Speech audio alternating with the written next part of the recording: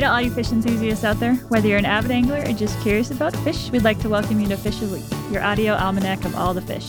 It's Monday, March 21st, 2022, and this year we're excited to take you on a week-by-week tour of fish across the country with guests from all walks of life. I'm Katrina Liebach with the U.S. Fish and Wildlife Service in Alaska. I'm Guy Eero, and though I may just be an old chunk of coal, you can bet your boots that I'm going to be a diamond one day. Ooh. Or a diamond darter, at least that is. Nice. That's our fish today.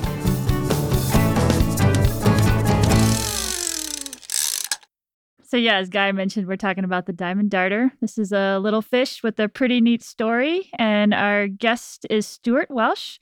Stuart's a research fishery biologist and assistant unit leader of the West Virginia Cooperative Fish and Wildlife Research Unit of USGS. He's also a professor of ichthyology at West Virginia University and a fish ID instructor at our National Conservation Training Center. So welcome, Stuart. Thank you. So when you discover a fish, you get to name it, right? That is correct. And you discovered this fish, correct? Yes. Well, discovery can mean several things, but, it was first found in West Virginia in the Elk River drainage in 1980. There were several specimens found through the years, and some geneticists had done some research on it to determine that it was quite unique. And so I came into play by doing some morphologic analyses and then followed through by describing the species. Okay, so describing it. Yeah, I'm curious, was there any indication? I know with some of these other species throughout the Southeast and the Appalachians, some of the early naturalists described sort of distinct forms before even geneticists were able to be involved. So were there any indications that this may have been its own species even before the geneticists got their hands on it? So I think so. I think that people that have looked at it in the past did find very distinct morphological characters to suggest that it was probably a different species. Previously it was considered to be the crystal darter, which is now currently its closest relative. It's quite distinct and different from the crystal darter in many ways. And what inspired the name for this fish? Yes, the name is Crystalaria sincata. The genus is Crystalaria.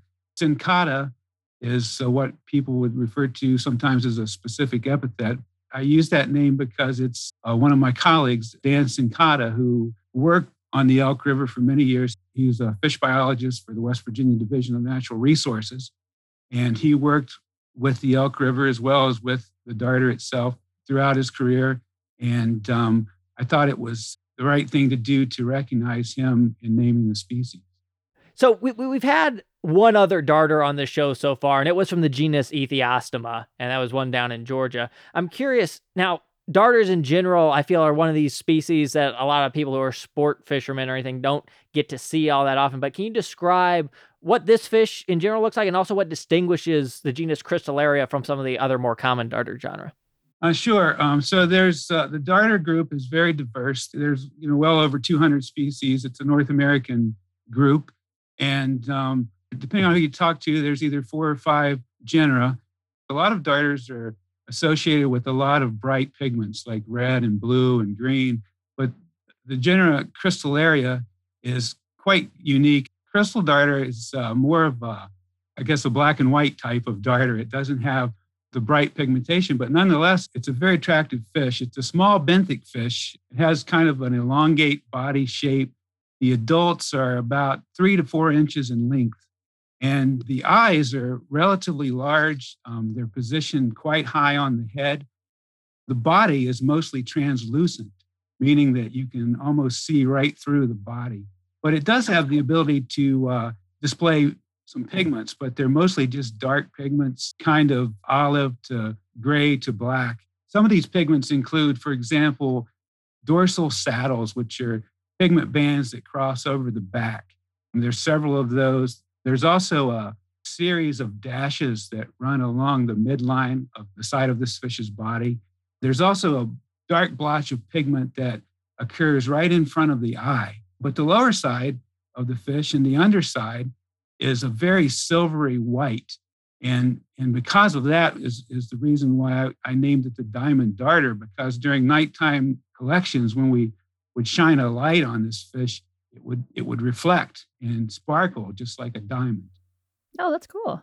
And we know that, you do a lot of work with Fish ID. You teach a course at our training center, and you just described a lot of the different markings. If you're getting into fish, what are some of the tips you have for folks who are looking at these smaller non-game fishes, and just general tips for identification and how important it is to know how to do that?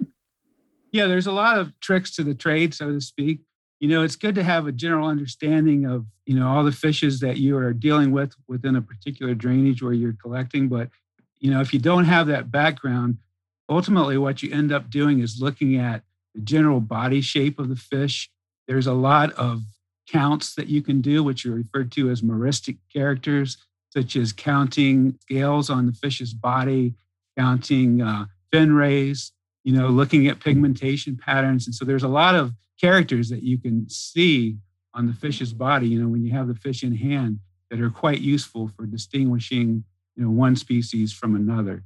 And it just takes it's like anything that you do, it takes a little bit of practice. And once you get a feel for it, it's not so difficult. But, it's one of those things where you have to just kind of wrap your head around the diversity that's out there and understand and often memorize a lot of these characters that you need to look for to differentiate one fish from another.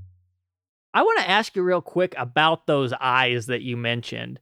Now, that's something that when I look at the Cristalaria compared to the other genre of darters that really stands out to me. I'm wondering, why do they have those? Is there a particular aspect of their lifestyle or life history why they have it like that? Yeah, large eyes positioned high on the head are often associated with benthic fishes, but more specifically with fishes that are referred to as Psammophilus. And that's, I expect a lot of your listeners are probably interested in word games and in new words. And this may be a new one for some. Mm-hmm. It's a new one to me.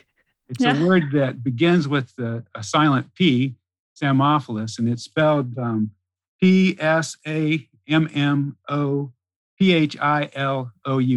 Oh, man. That's like 4 Wordles. Yeah. I was just thinking of Wordle. And it just means sand loving. And so it refers to a fish that lives in the sand or is associated with sand. And a lot of Psammophilus fishes do have larger eyes. And the diamond darter is a Psammophilus fish that actually buries into the sand, which is quite an interesting behavior for a fish, I think.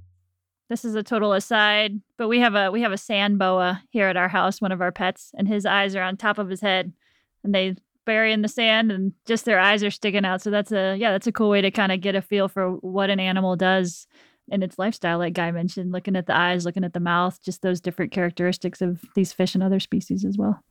Is this behavior, is it for camouflage, to hide from predators, or to maybe try and ambush maybe some larvae or something that are crawling on the surface? Why do they choose to do this?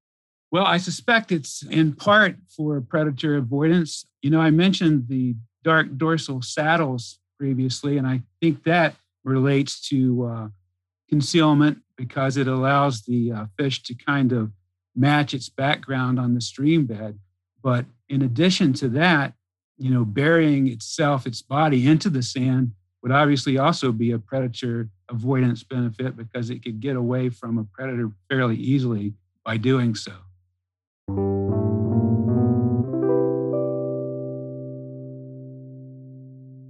So these guys like sand, and that's going to kind of restrict, I'm guessing, kind of where they are and what habitats they're in. Can you talk a little bit about the range of this fish? I understand it's pretty small, and we just kind of want to get a feel for what kind of place it's living in. Yes, the historic range is the Ohio River drainage.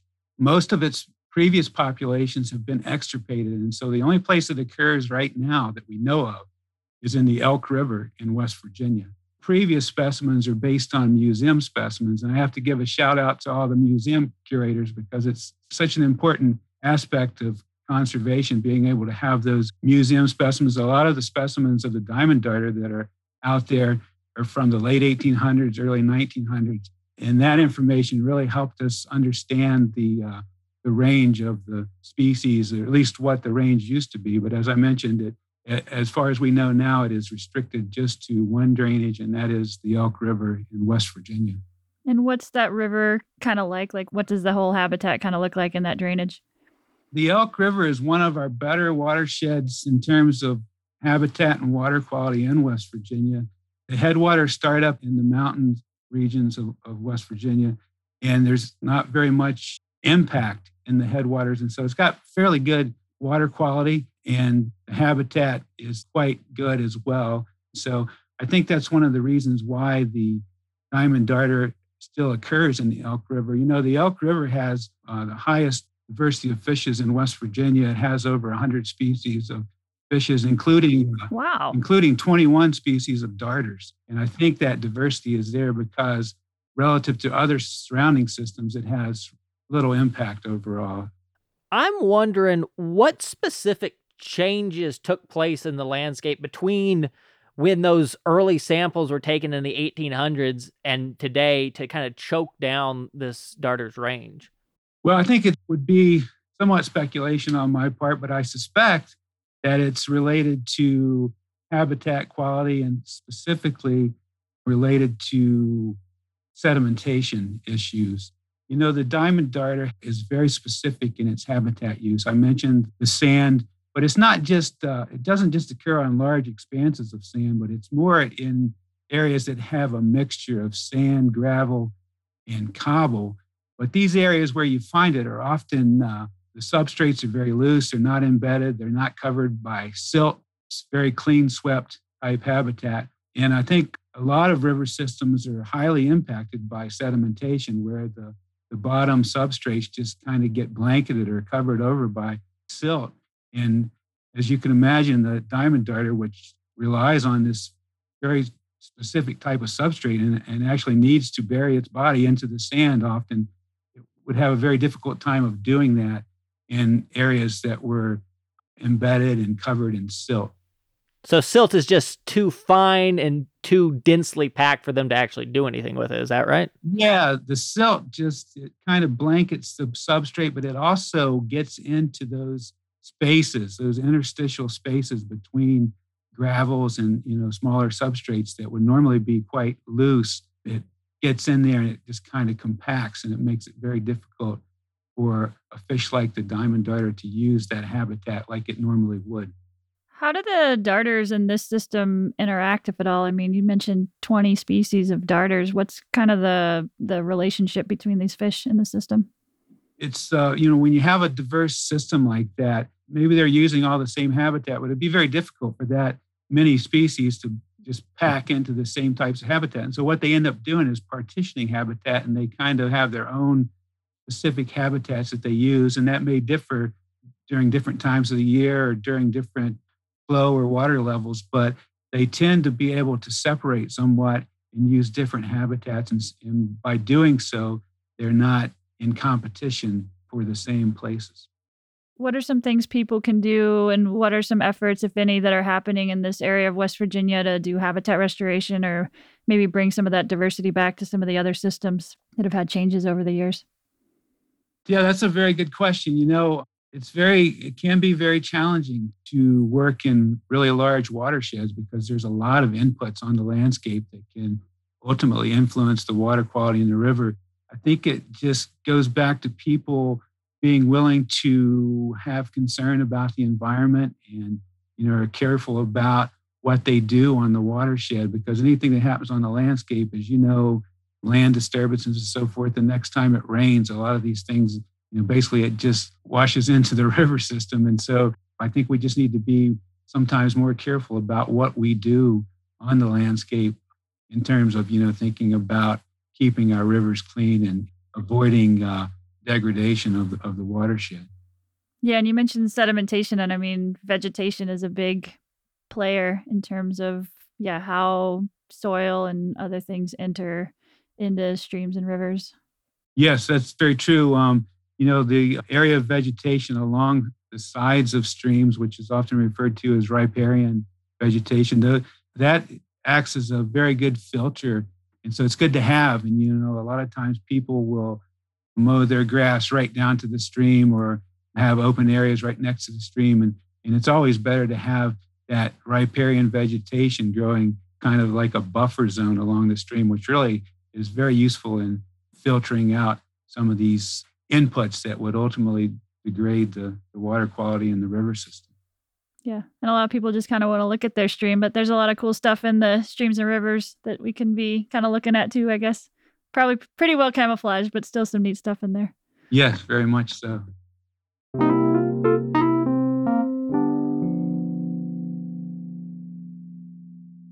It's not every day that we get someone who's described a new species of fish on this show. And to many people who are naturalists who go out there, that's kind of like a holy grail, just a pinnacle of achievement to actually go out and say that you've described a species. I'm curious if you could describe that process, what it was like, what the work was like putting into it, and how that all came together. Well, it certainly is very rewarding work to do because, as you know, the species is kind of a common currency thing, whereas if you have a population of fish that doesn't really have a name on it, then it's very difficult to manage or conserve that population in any way. It almost needs to have that name for conservation purposes. Fish species have generally been described just based on morphology, what the fish looks like, what the characteristics of the fish are, what you can see when you have it in hand, or perhaps looking under a microscope, what you can see. But genetics also is more recently playing an important part in species descriptions as well.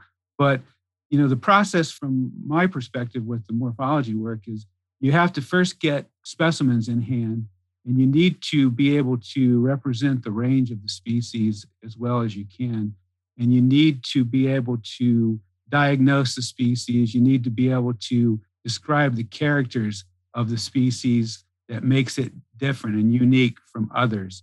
And so in doing that, then you also have to collect and have specimens on hand of close relatives that you can compare to be able to show that it is different and unique. And so it's not a simple process. It's very detailed, and it takes a lot of time to collect all of this information. But in the end, it's quite worth it. How many years of work did it take from start to finish of you working on the species before you had that species name, that unique specific epithet in hand? Well, it's depending on what group you're working with and how many specimens that you have to deal with, it may take a year or longer to get the information that you need. And of course, the publication process can be quite slow at times. And so what you do is you collect the data, and then you have to write the manuscript. And then, you submit that for peer review. And that process can take, a half a year or sometimes longer. And then it ultimately ends up getting published in the journal. At least you hope it does.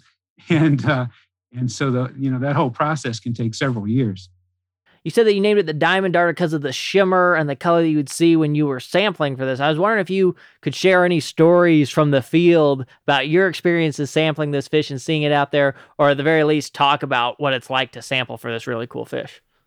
Sure. So initially, the first specimen in West Virginia was caught with a boat electrofisher, which is a common technique for collecting fishes. We found that there were several individuals that were caught in these habitats that were a bit shallower and not easy for boat electrofishers to sample. So we started using seine nets. We were using 15 to 20 foot bag seines. And so these are pretty large nets that are stretched out between two braille poles. And so you have two people operating it, one on each end, holding one of the poles. And then you're able to pull this net through the water. It has, on the top, it has some floats. On the bottom, it has what's called a lead line that keeps it on the bottom. And you just drag this along the bottom and kind of scoop the fish up. It works effectively, but it's a tremendous amount of work to pull a bag seine, especially if it has a small mesh size. And we were able to catch a few individuals here and there, but it was very difficult. And one night we were out sampling, and my graduate student, Crystal Rubel, was out sampling that night. And we were just exhausted from pulling that bag seine. And so she kind of wandered off upstream with a flashlight or a spotlight and was looking around. And it was real foggy that night. And I remember hearing her voice just kind of roll down out of the fog saying, "I found one." And I was like, "Really? You found one with a flashlight?"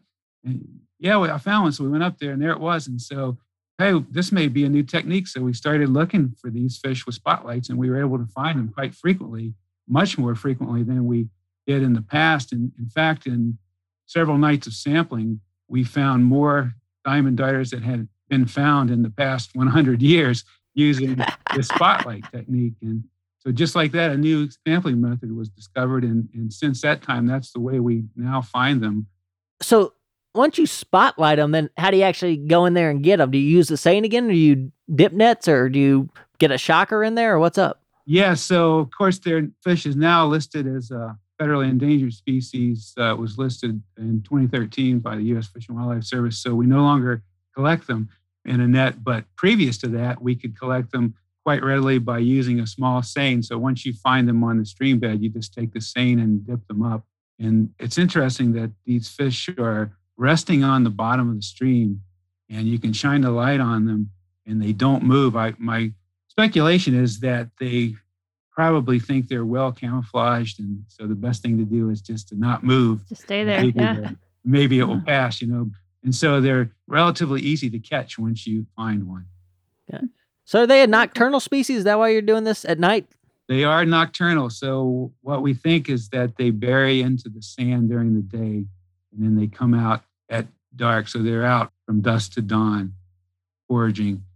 They probably got like pretty open pickings at the nymph buffet there. Then, at least it's my understanding that generally these larval insects that live in the streams they disperse downstream more at night to avoid detection, but maybe the diamond darters got less competition for them.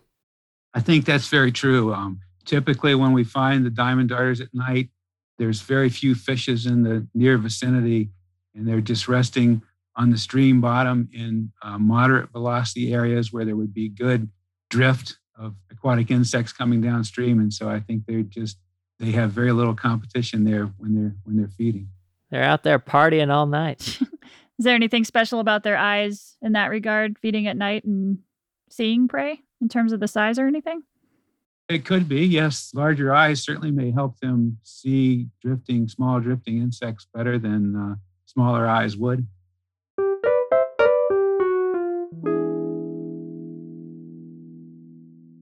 It seems like we've covered the discovery and the describing of it pretty well, and the biology. What else are we missing, if anything? Yeah, well, there has been some captive propagation efforts done. Two of my colleagues, Pat Rakes and J.R. Chute, they have a facility in Knoxville, a propagation facility called Conservation Fisheries. And then Crystal Rubel, who I mentioned previously, is a hatchery manager there as well. And so they attempted to propagate diamond darters, and they were successful to a point. They were able to get the larvae up to about 10 millimeters, which is a little less than half an inch. They're very tiny.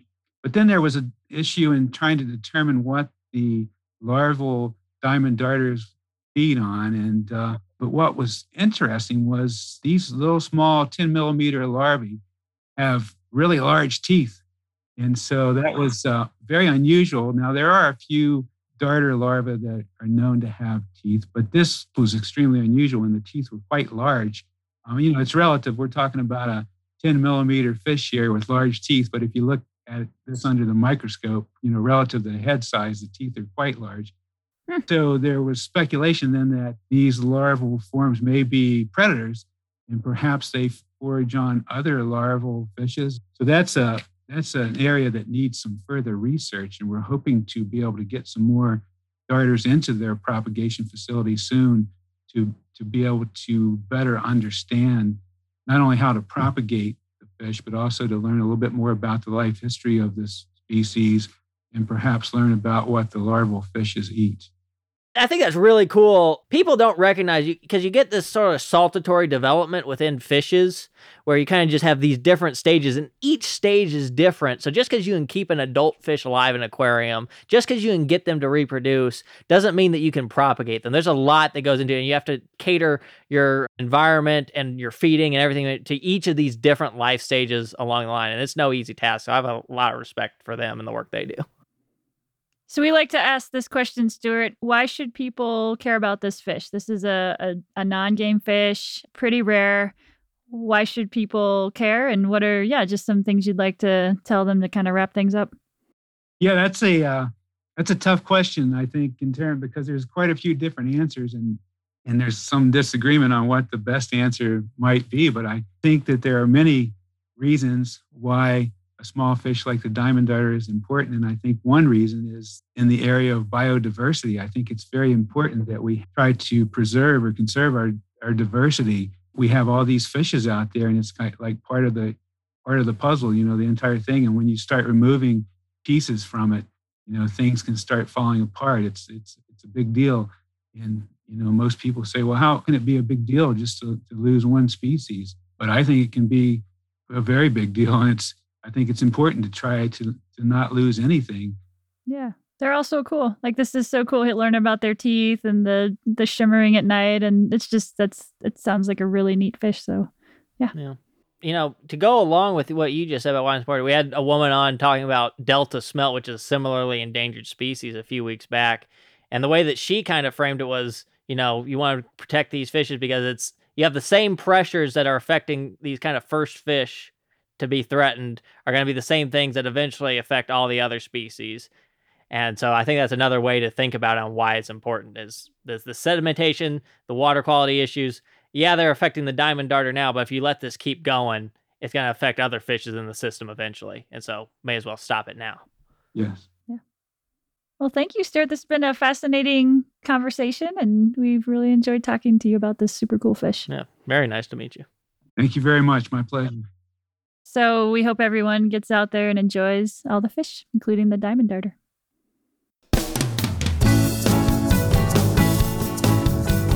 Thanks for listening to Fish of the Week. My name is Katrina Liebig, and my co-host is Guy Eero. Our production partner for the series is Citizen Racecar. Produced and story edited by Charlotte Moore Lambert. Production management by Gabriella Montaquin. Post-production by Alex Brower. Fish of the Week is a production of the U.S. Fish and Wildlife Service, Alaska Region Office of External Affairs. We honor, thank, and celebrate the whole community, individual tribes, states, our sister agencies, fish enthusiasts, scientists, and others who have elevated our understanding and love as people and professionals of all the fish.